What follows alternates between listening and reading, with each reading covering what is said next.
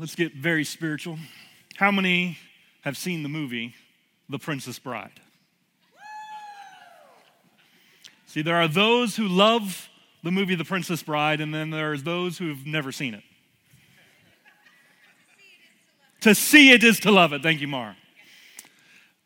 So many, it's from 1987, okay, folks? Andre the Giant is in this movie. Some of you love wrestling, but you got to see this movie. So many iconic lines. So in the movie, Vincini and his two accomplices are they kidnapped the Princess Buttercup. See, some of y'all aren't with me right now, but people that have seen it, they're like, I'm here for it. So Vincini and his accomplices are getting away, and they've tried to kill the man in black following them multiple times, Wesley, and he keeps not dying, and he keeps pursuing them, and multiple times along the way, Vincini says, is he still following us? And he says, that is, thank you, say it louder for the people, inconceivable. He just keeps saying this word. He's like, he's following, inconceivable. And finally, Inigo Montoya looks at him, one of the last times he says it, and he looks at him and he says, you keep using that word. I don't think it means what you think it means. It's a great line.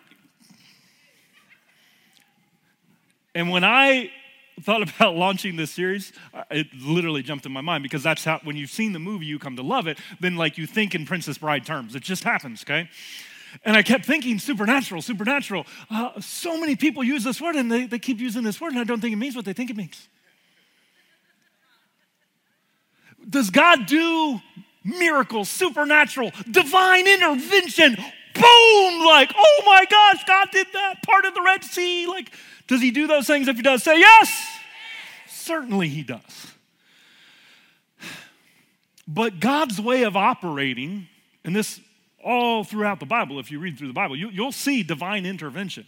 But you will be hard-pressed if you actually read through the Bible with this lens and look for a time when God didn't act when he acted with zero participation from a follower of Christ or from a follower of God in the Old Testament. His way of acting and performing miracles in the world, such a large majority. Now again, you'll find a couple in there, but large majority, he wants you and me to participate in our miracles. He wants us to do our part. And so many believers are believing for the supernatural. God, I'm ready for the supernatural. I want miracles in my life. But they are not participating or contributing to the miraculous happening in their life. And so when we say supernatural, we're not talking about God doing that stuff that you had nothing to do with. Does he do it? Yes or no? Yes. But what we're talking about in this series much more is how you and I get to set ourselves up to live a supernatural life. See, miracles, supernatural. But it is also supernatural for you and I to live by the principles of God's kingdom. They are not mysterious. They are not complicated. They are not hidden from us. They are the principles of the word. I was going to reach for my Bible, but I do it on my phone. So where'd my phone go? The principle. Okay. Some of you are like, you should have a hard copy Bible. The principles of the word of God in the Bible, if you don't have the U version, you should totally get it. It's right here, the whole thing, 62 different versions. The principles of the word of God, when you live by those consistently, this is important, consistently, everybody say consistently. Consistently, not for a short amount of time. Because some of you you went to church camp and you were like, I live by the word of God, and then he didn't work in 30 days. You rededicated your life. You got prophesied over and you were fighting for that word for 60 days. Consistently over time. Over time. How long? Long time. More on that later. Long time. Consistently over time. Listen, if we live by the principles of God consistently over time, it will inevitably, like unquestionably produce similar results for every single believer. Because he's no respecter of persons, right? So if he'll do it for Jenny Jones, he'll do it for Dave. If he'll do it for Dave, he'll do it for Cam. He'll do it for every single one of them. But so many times we're waiting for God to, boom, drop heaven to earth and do the supernatural, and we're living in sin, and we're not being obedient to that thing he told us to do, and we're making excuses for our lack of devotion or holiness. But see, if you'll live by the principles of God, if I will live by the principles of God consistently over time, here's what happens. At first, it's kind of subtle. Things will start happening and be like, whoa, how'd that happen? Something else will happen and somebody else will be like, how do you orchestrate that? And it's subtle at first, but eventually, when you live consistently over time in the principles of God, it will become glaringly obvious. And your life will begin to be characterized by the supernatural. Your life will begin to be characterized by things that you can't explain and they can't explain. Thinking of a testimony with Josh and Sarah on the front row here that recently that I'm aware of. I'm not going to share it. It's their story to share. But like, there was no explanation, was there? Like, I mean, you can't make this stuff up. This is like stuff you like pray and you're like, God, if only. And then it just happened in your life. Did you orchestrate that, by the way? Did you make that happen? No. But I know them. Guess what they've been doing? Living consistently by the principles of God over time. Hey, has it always been easy to do that, guys? No, they're laughing on the front row in case you weren't. No, it's never easy. If it was easy, everybody'd do it. There had been some low of lows. Some lows that, like, hey, do we get out of this? Do we just quit and cut our losses and move forward? But then the supernatural surprises you. Not because they just sat around and waited, but they said, okay, God, what's my part? What do I need to do? And I mean, if you hear me preach, you've heard me say that phrase. We've got to do our part.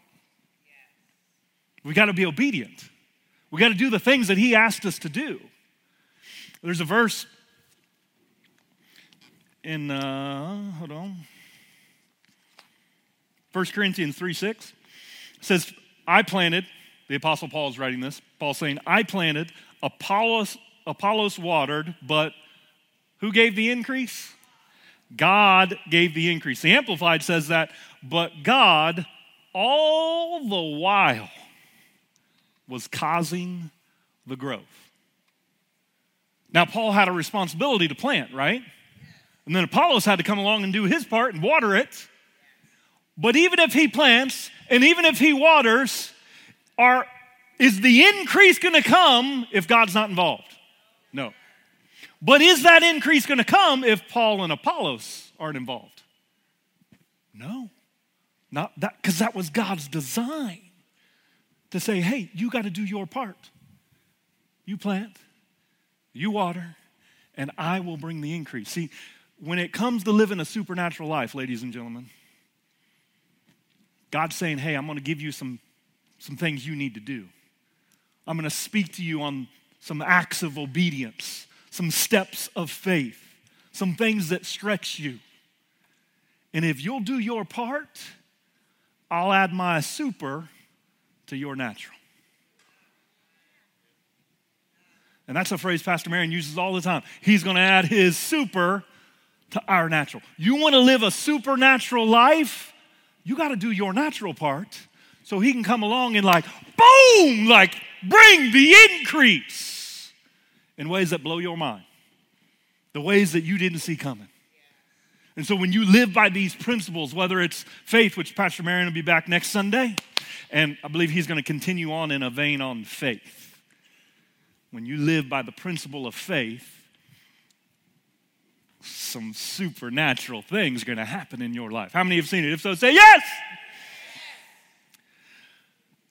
But there's all kinds of principles, right?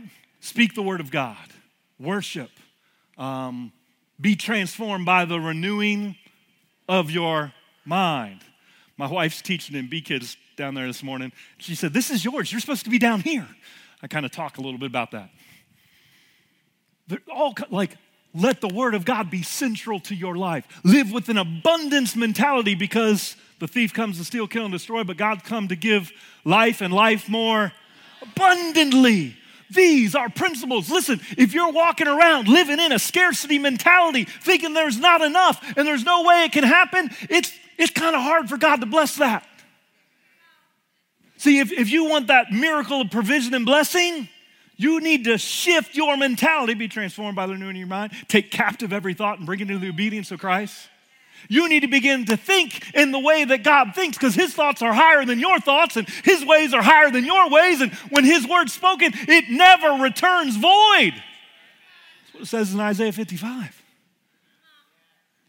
And when you begin to think the way he thinks and think in terms of abundance, all of a sudden you open yourself up to some supernatural things. See, when we live in the principles, our life begins to attract the supernatural, and it begins to be characterized by the supernatural, not because we're seeking a sign or seeking a miracle, but because we're seeking him. We're seeking him. Everybody say supernatural. So let's talk about one of those principles. That was your setup, okay? We're going to talk today about a principle about the power of the process. I said to Carrie out in the lobby, she's serving in children's ministry, aren't there people that serve in this house just awesome? Can we give them a round of applause? Amazing. But I said, you'd like this sermon I'm getting ready to preach. And I said, well, actually, you wouldn't like it, because nobody likes this sermon. I said, but you know the truth of the sermon, because there is power in the process. Now, we might not like how that power is released, but there is power in the process in our life. If we don't abort the process. We've got to learn, well, I'm getting ahead of myself. There's power in the process. Now, let me just make sure I'm talking to the right people. Does anybody in here need a miracle in your life? Just say yes. Does anybody got some stuff going on in your life that you ain't got no solutions to? That seemed more appropriate. I heard that. Does anybody feel like you've been doing all the things they told you to do, and yet it still ain't working? Right there, you want to cuss. I know. You saved and you still want to cuss. Now, if you didn't say yes to any of those, does anybody want your life to be more characterized by the supernatural? If so, shout, yes! See, we want to. Was that Audrey? Good job, Audrey. Way to be fully engaged. Way to be fully engaged. If we want our life to be characterized by the supernatural, do you know that doesn't just affect you? It's like Meg was saying in the offering. The blessing financially on your life is not just for you. It's not to pay your bills and keep the lights on. There are people counting on you to learn how to live a life of generosity. And if you don't get it, they're not going to get the blessing that God wanted to give them through you. So it's never just about you. Okay, so we're talking to the right people. I was on a mastermind call just Friday. Actually, DJ and Josh, were you on the call Friday? Yeah, you were there. It's all a blur, sorry. So I have a coaching business. I coach entrepreneurs all over the country, and we're on this call, and there's a few guys in the group that are going through it. Anybody been going through it before? Anybody going through it right now? Mm-hmm. Okay. Well, you guys are going to love this. And so we were trying to encourage him and support him, and, he was sharing some stuff and being open and honest, and then we were like just kind of pouring into him. And then the elder member of the group, which isn't me, by the way, just putting that out there. Our friend Shane, I think he's like 57, something like that. And God, he's a kingdom guy, such a kingdom guy, and done so much good in the world. And he was just listening to it all. And finally, Shane just spoke up and he said, everything you guys are saying is good. But remember, like, this doesn't go away. The challenges, they don't stop. The pressure, it doesn't stop. We actually don't get to graduate from the hard stuff of life. And so his message of encouragement was, listen, like the sooner you accept that this stuff, the hard stuff, is part of life, the sooner you're going to be able to go through it with strength. So there's something we say in that group as far as being entrepreneurs. There's a privilege of pressure. Let me bring that to you as believers. Believers, kingdom citizens, called by God. There's destiny on your life. There is a privilege of pressure. What's the Bible says? He's never going to put more on you than you can bear. So if you're going through some stuff right now, guess who's confident in your ability to get through it? Look at somebody and say, you got this. More accurately, it would be like, you and Jesus got this.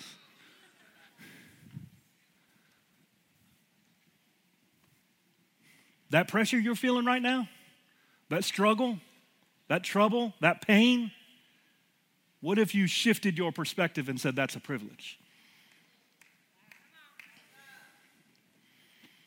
Now, I got to interject something. This is not in the notes, but I just realized last night I was here praying for you guys, and I just need to interject this. All the pain and trouble and struggle and pressure in your life, God did not create all that. In fact, some of us, let me just bring myself in here. Some of us have made some stupid decisions that created a mess in our life. Anybody with me on that, or am I all naked and alone here? Oh, look. Thank you. Some of us have made some stupid decision that have created chaos and pain and repetitive negative cycles in our lives. So when I say the process, here's the good news. God will take your stupid decisions, your mistakes, and he will redeem them. Like you put it down on the table, I'm paying for some stupid pain in my life. And God says, no, I'm going to buy that back. I'm going to redeem it. And instead of making it just useless pain, I'm going to redeem it, buy it back, and bring good out of your stupid decision. Thank you, Jesus.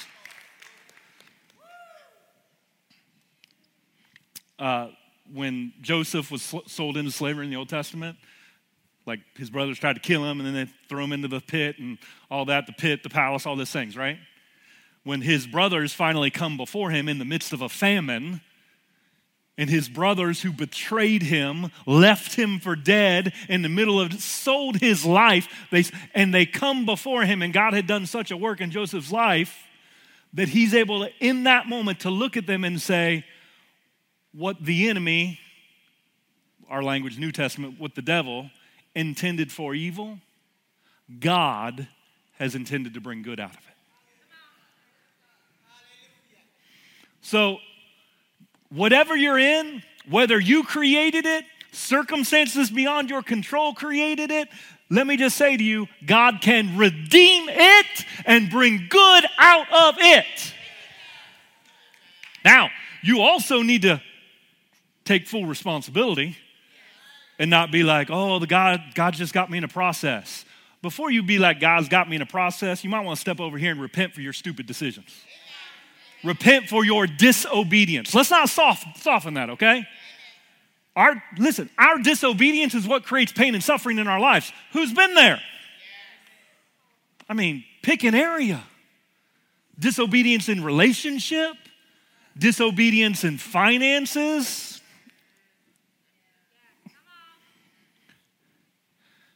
Disobedience in your career because you haven't got that promotion, because you haven't been willing to put in the work and you shirk responsibility and you don't take full responsibility and you're always blaming other people and talking behind the boss's back. You're not promoted because you're not living in the principles of God. God can't bless your mess. God can't bless your sin, your self-deception. Stop that. Take responsibility. Repent, which means don't say I'm sorry. Repentance means to change your mind, your direction, and your behavior and line it up with the Word of God. And then all of a sudden your mess turns into process because now God is involved. You've repented, you've cleaned your heart up, and you're saying, like David, God, create in me a clean heart, renew a right spirit within me. And all of a sudden, then you're into like perseverance develops character, and character develops faith. But you can't just write off your sin and disobedience. You got to own that. I love you. Some of you are attempting to be like, well, I'm in the process and God's doing the work, but you have not taken that first step and owned your sin and disobedience. Repent today. You ain't even got to wait till I'm done. Repent right now. God, I take ownership. I take ownership. I repent, Lord, for my sin, for my disobedience. I'm not blaming the devil. Oh, the devil made me do it. Come on now. No. I did that. I was drug away. I was enticed, and I made decisions. The devil didn't make you do it. Okay. Then one other caveat I need to add in here. This opening's gotten a little bit long, but that's okay. There are some of you, well, you know, I'll add that one in a little later. Let me give you 5 lessons here. 5 lessons about the process. Now, I pulled up in my preparation for this a sermon I preached 13 years ago. That's a long time. I was 33 at the time. Yes, I'm 46 now. And I preached a sermon with this statement as the title: between the promise that God gives you, the promise, He gave you a promise, and the payoff, the actual fulfillment, between the promise and a payoff, there is a process? Yeah. Everybody say process. That's actually a quote from Stephen Furtick before anybody knew who the heck he was. I heard him speak at an event, and he said that between the promise and the payoff, there's a process. I came back from that event, and I'm like, I'm preaching between the promise and the payoff, there's a process. People need to know there's a process. And I came back and I preached that at 33 years old. At that time, like Ella was like 4. I'd been here at Bethel for I think about 11 years. I thought I knew some things about the process.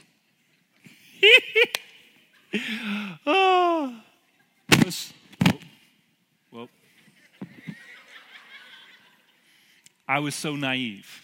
Now, I knew some things, but I don't know nearly as much as I know now. There was a couple statements. Real quick. There was a couple statements in that message. If you don't know how to process the process, you probably won't make it to your promised land. Isn't that cute? All alliteration. If you don't know how to process the process, you're probably not going to make it to your promised land. Is that true? Yes or no? Oh, yeah, it's true.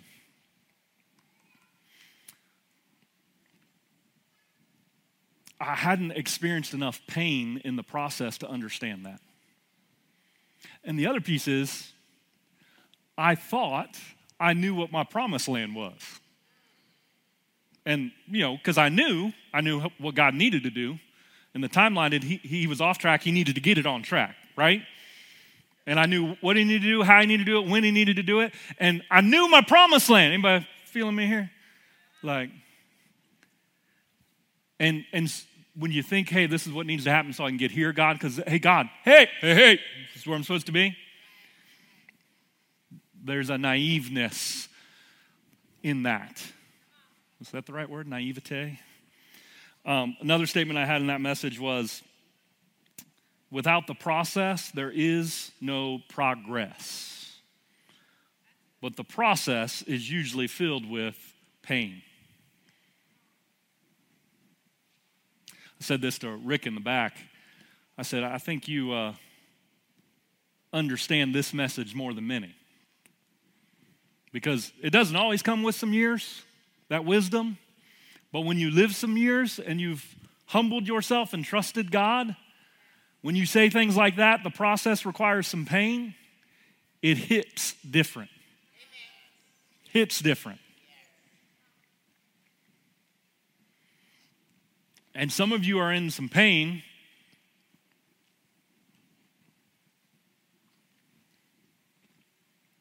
And you're just enduring pain.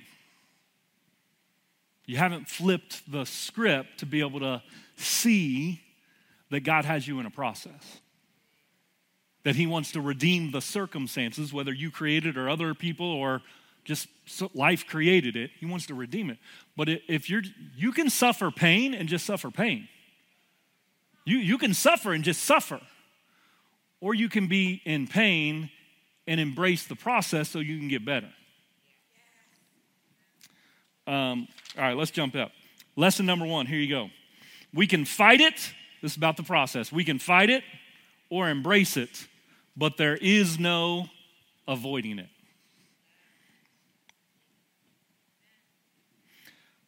First Peter, I'm going to read 12 through 13, verse 16, kind of jumping through. It says, beloved, I love the Bible. Beloved, everybody say, I am loved. Do not think it strange concerning the fiery trial which is to try you, as though some strange thing happened to you. But rejoice to the extent that you partake of Christ's sufferings, that when his glory is revealed, you may also be glad with exceeding joy. And then verse 16, yet if anyone suffers as a Christian, let him not be ashamed, but let him glorify God in this matter. Let me say this to you. Christians will face trials, but those trials do not call into question your faith or God's love for you. You're going to face trials, but they do not call into question your faith. You didn't do anything wrong. Now, that's why I had to give that caveat of some of y'all, you did some stupid stuff, but not necessarily that you had to do anything wrong to be in a trial. And it definitely does not call into question God's love for you. Like, sister, like just because you're in some stuff doesn't mean he loves you or that you messed up. He just loves you. And here's the thing about living in the process or embracing the process. Everybody say, embrace it. There are far too many Christians who are shocked by the process. They're like, oh, something bad happened in my life. I'm in a fiery trial. The devil's trying to take me out. Now, is the devil trying to take you out? Yes or yes? Yeah. But sometimes God himself will orchestrate some circumstances that you don't want. You don't want them. You don't ask for them. You didn't go looking for them. But you end up in these circumstances that it's pain. And if you could just get over the hump from, I'm going to stop being surprised by the process, and I'm going to start realizing that God wants to do something in me through the process. And begin to embrace it. Listen, the process is hard. It's painful. It doesn't come on a schedule that you planned. Laugh worthy, definitely. It's inconvenient, daggone it. Timing's horrible. But the process is where God does his best work in you and in me. There's things he can do in the process he can't do any other way. So stop being shocked by the process and start embracing the process. Some of you right now, you're in it and you're trying to avoid it, you're trying to run from it, and God's like, hey, trying to do some work here. But if you try to run from it or avoid it, what happens? You keep another lap around the desert, just like the children of Israel. See, our decisions in the midst of the process often can shorten the process. Not always, but often. How you respond to it is going to determine how long you stay in it. How many would like to get out of it quicker? Yeah. But you have to learn to embrace it. To say, okay, God, I'm going to realize that you're trying to do something in me. And so you begin to embrace it. You begin to say, okay, God, what is it that you want to teach me in this season? Romans 5, 3 through 5. I couldn't remember if I preached this recently, but I've been sharing it with a lot of people. Romans 5, 3 through 5 in the Passion Translation. This is just a beautiful snapshot of the process. But that's not all. Even in times of trouble. Everybody say trouble. I hate it when the Bible's plain. I mean, I love the Bible, but sometimes I'm like, does that have to be true? Even in times of trouble, we have joyful confidence, knowing that our pressures, the privilege of pressure, knowing that our pressures will develop in us patient endurance. Anybody don't pray for patience? Anybody ever told somebody that? God's going to find a way to get you patient endurance, whether you want it or not. So you might as well learn the lesson sooner rather than later. Patient endurance, and patient endurance will refine our character.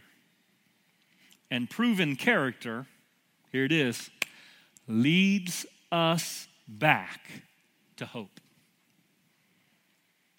See, when you're in the process, it stings, it hurts. But if you'll embrace the process, the trouble, the pain, and say, okay, even in it, I'm going to have. Now, here's the thing. A lot of time, like some of you are very sanctified and holy, and I honor you. And like you can be in the worst of circumstances and have joyful confidence all the time. I've come a long way on this one, but I haven't arrived here. And that's good. That's good for you. Oftentimes, we got to get through it a little bit before we're like, okay, joy's starting to come now. But you can have joyful confidence, and then you endure, and you allow God to shape your character.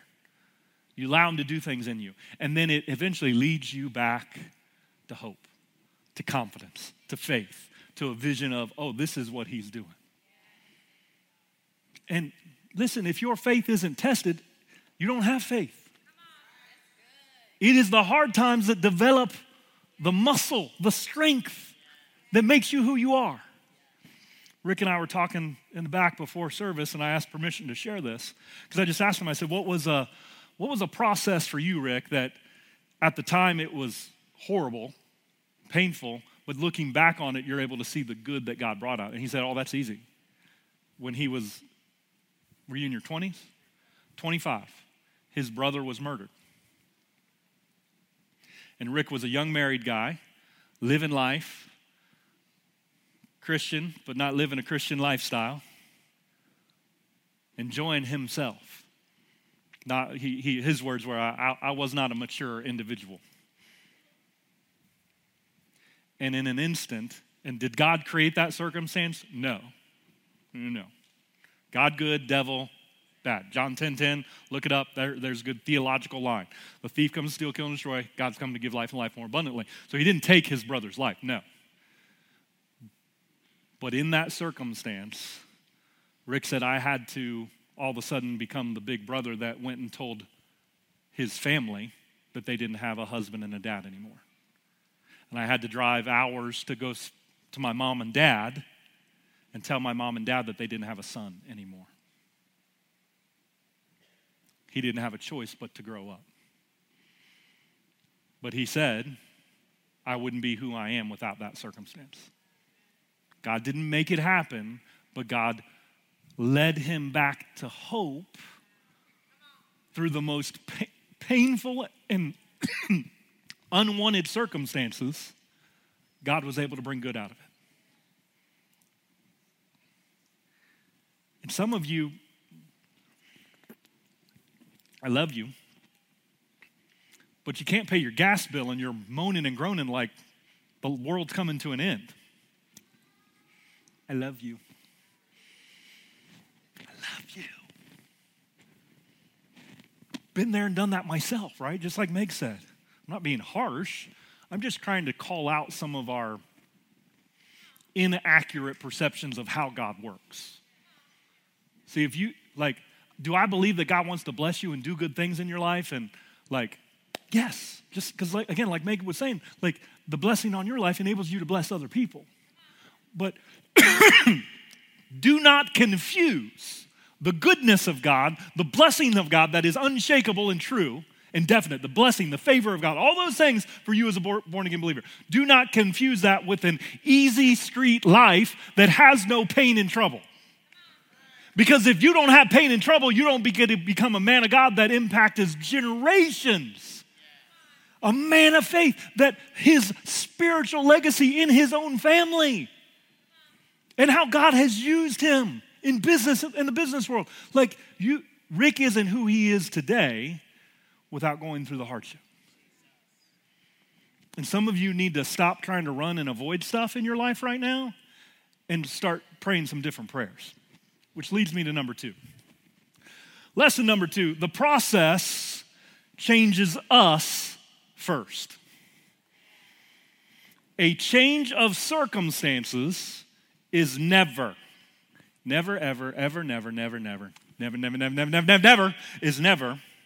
God's primary objective. We are.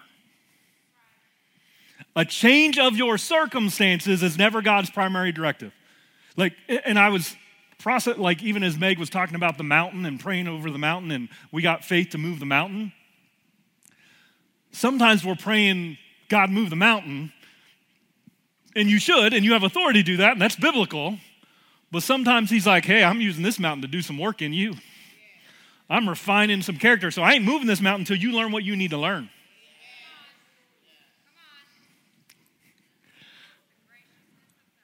You've got to embrace the process and realize that you guys hear me say this, life's happening for me, not to me, which is Romans 8:28. All things work together for the good of those who are called by God, live according to his purpose, right? I'll say it this way, the process is not happening to you. The process is happening for you. But if you don't embrace that, if you don't understand that God's trying to do something in you he can't do any other way, then you're going to miss out on the lesson. You're going to miss out on the benefit. You're just going to suffer and not get the lesson, not get the reward. Now, this is that other caveat I needed to add in. Let me add it in right here. There's a book all of you should read.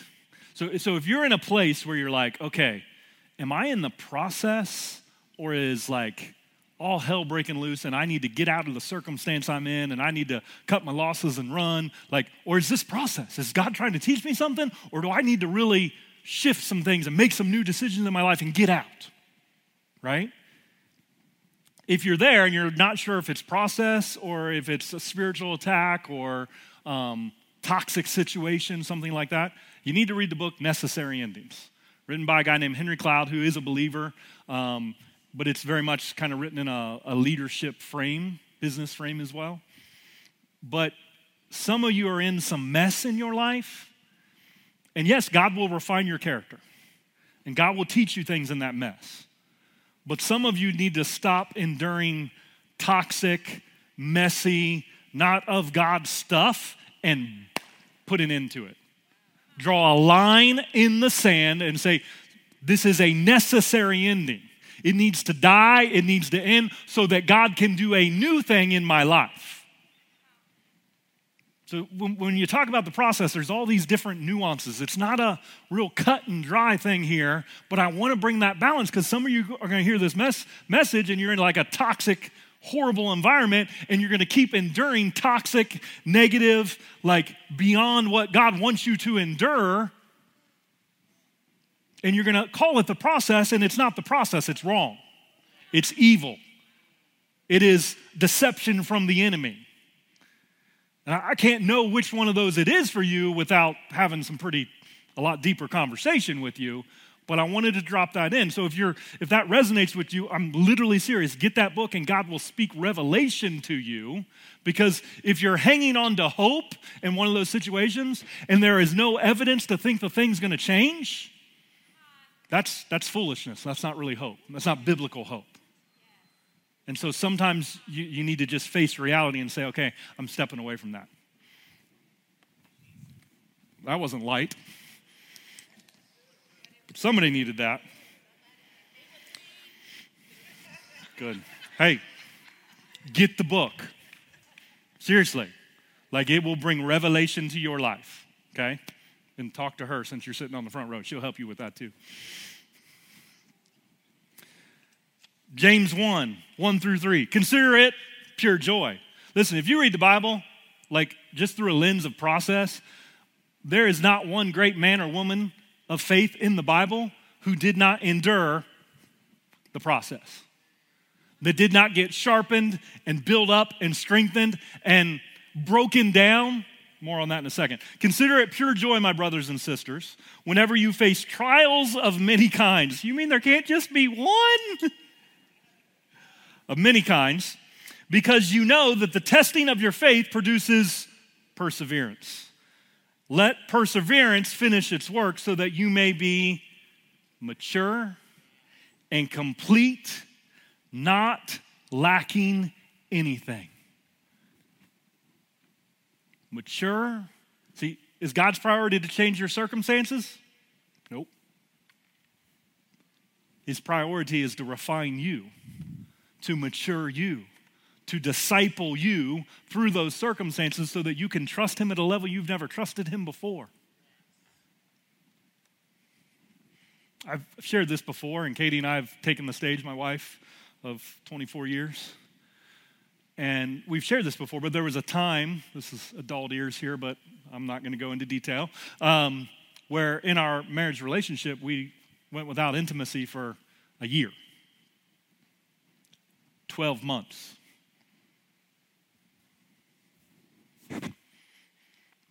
Was that fun? Like, gentlemen, was that fun for me, yes or no? No, come on, back me up here, fellas. I mean, it's not like No! Now, here's the thing. Did God make that happen? No, that wasn't God's best for our marriage. Of course it wasn't. It wasn't God's best for our marriage. And so, and believe me, there were times. Did I pray for God to change those circumstances? You better believe it.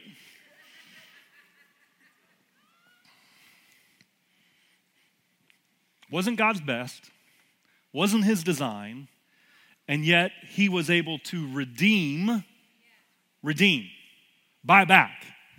And so that was a season where, and Katie and I, God did some stuff in us he just wasn't going to do any other way.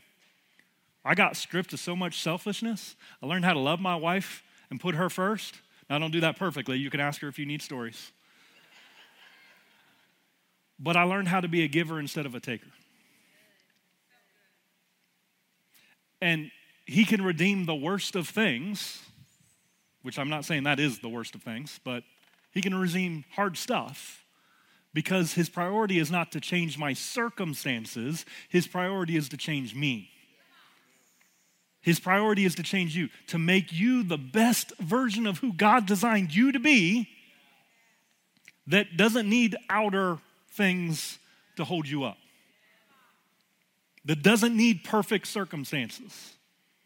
And some of you have been in circumstances that you've been praying for God to change. How many been in some circumstances for longer than you think is appropriate? And you're like, God, it's time to change. How many got some of that going on in your life right now, right? Here's my gift to you. Start praying some different prayers. Instead of God, change this, end this, take this away, say, God, what are you trying to teach me? Lord Jesus, what do I need to learn in this season? God, is there something I'm not seeing? Now be careful, because I don't want you to go to the beat yourself up and God's punishing you. God's not punishing you. He's not punishing you through circumstances. He doesn't allow circumstances in our lives to punish us, to make us feel bad because we deserve it. No. He allows circumstances so that he can refine our character to be like him, so that we can know him more. So if you've been in a circumstance for a long time, God, what are you trying to teach me? God, if everything I need is in me, that's what, where's that verse? I was going to read that. 1 Pt.1, 3-4, I'm not going to go into that. That's everything that pertains to life and godliness, he's already deposited in you. Everybody say it's in me. So if everything I need is in me, God, what am I not activating? What am I not utilizing if everything I need is in me? You know what? Not fix it, not take it away. God, help me get closer to you. Help me to know you more. Which leads us to lesson 3, and we'll probably wrap with this one. The process teaches us to surrender our expectations and trust God alone. Back to that Romans 8:28. All things work together for your good. So if it hasn't turned out for good yet, he's not done yet. He's working. He hasn't forgotten you. He is bringing good. Whatever the circumstance that you're in, there is always, beyond a shadow of a doubt, a gift that God is bringing you through it. It's a great prayer. God, what's the gift I'm not seeing right now? Because I'm having a real hard time not complaining and moaning and groaning right now, God. Help me. Yes, I want this. Help me see the gift, God. What is the gift that you're bringing me? What is the goodness that you're bringing me through this exact circumstance I don't want, I didn't expect, I'm trying to get out of it? God, what's the gift? Help me see it. How am I getting closer to you? What am I learning? What is the character that you're refining in me? Because we have to learn to surrender our expectations, surrender everything, and trust him alone. Prophet Trout was here back in January, and we had a little luncheon with the staff, and he prophesied over me. Does anybody else have this with Prophet Trout? Like he'll prophesy over you, and then you're like, you walk away, and he just kind of slapped me in the face a little bit, right in front of everybody. And he said this, he said, the first part's good, and then the slap comes. He said what he does. He said, Mark, you've reached a season in your life where God wants to bless you and do something really special because you've been so faithful so long, and he's pleased with you and he wants to reward you. He doesn't want to reward you because you're multi-talented, because you're the hardest worker, but because of your faithfulness. And by the way, let me just interject here. If you want to live a supernatural life, it's not going to be because you're so good, because you effort your way to it, because you're so gifted or talented. You live a supernatural life because you live in the principles that God has established without compromise, and the supernatural is deposited onto your life, attracted to your life. That was bonus for you. He says, and there were times you were just emotionally tired. Anybody been there? He says you were emotionally tired and you just kept going, and the Lord saw that. And so this is the season now where God wants to bless you. And then a little bit later, he said this. Oh, wait, I got to read that part. He said, you're going to say, unfortunately, I wish, God, that I had some of this provision and blessing years ago. It would have been so much easier, you would think, when I was struggling back then. Where was I at? Was I in the process? Did I like it? But he said this. He said, he's going to bless you because you wouldn't have handled prosperity before.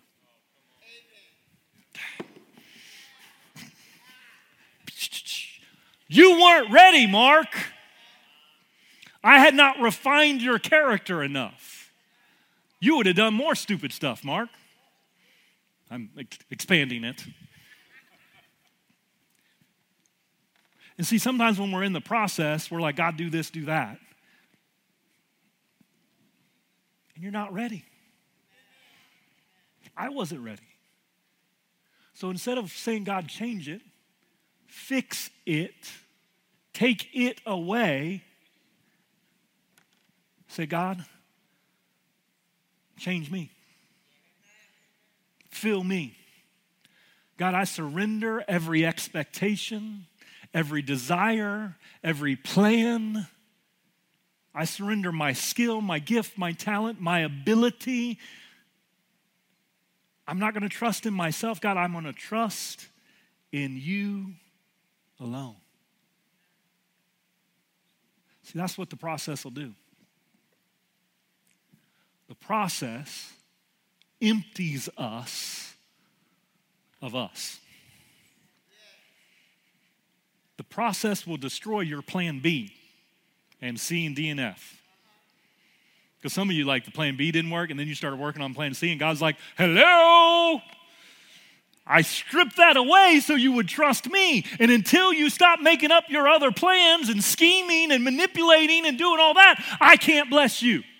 I'm trying to strip you of pride, of arrogance, of your giftedness. He's trying to teach us because his primary objective is not to change our circumstances. It's to change us. We need him. We can't do it on our own. I mean, you're good, but you ain't God. We have to learn surrender.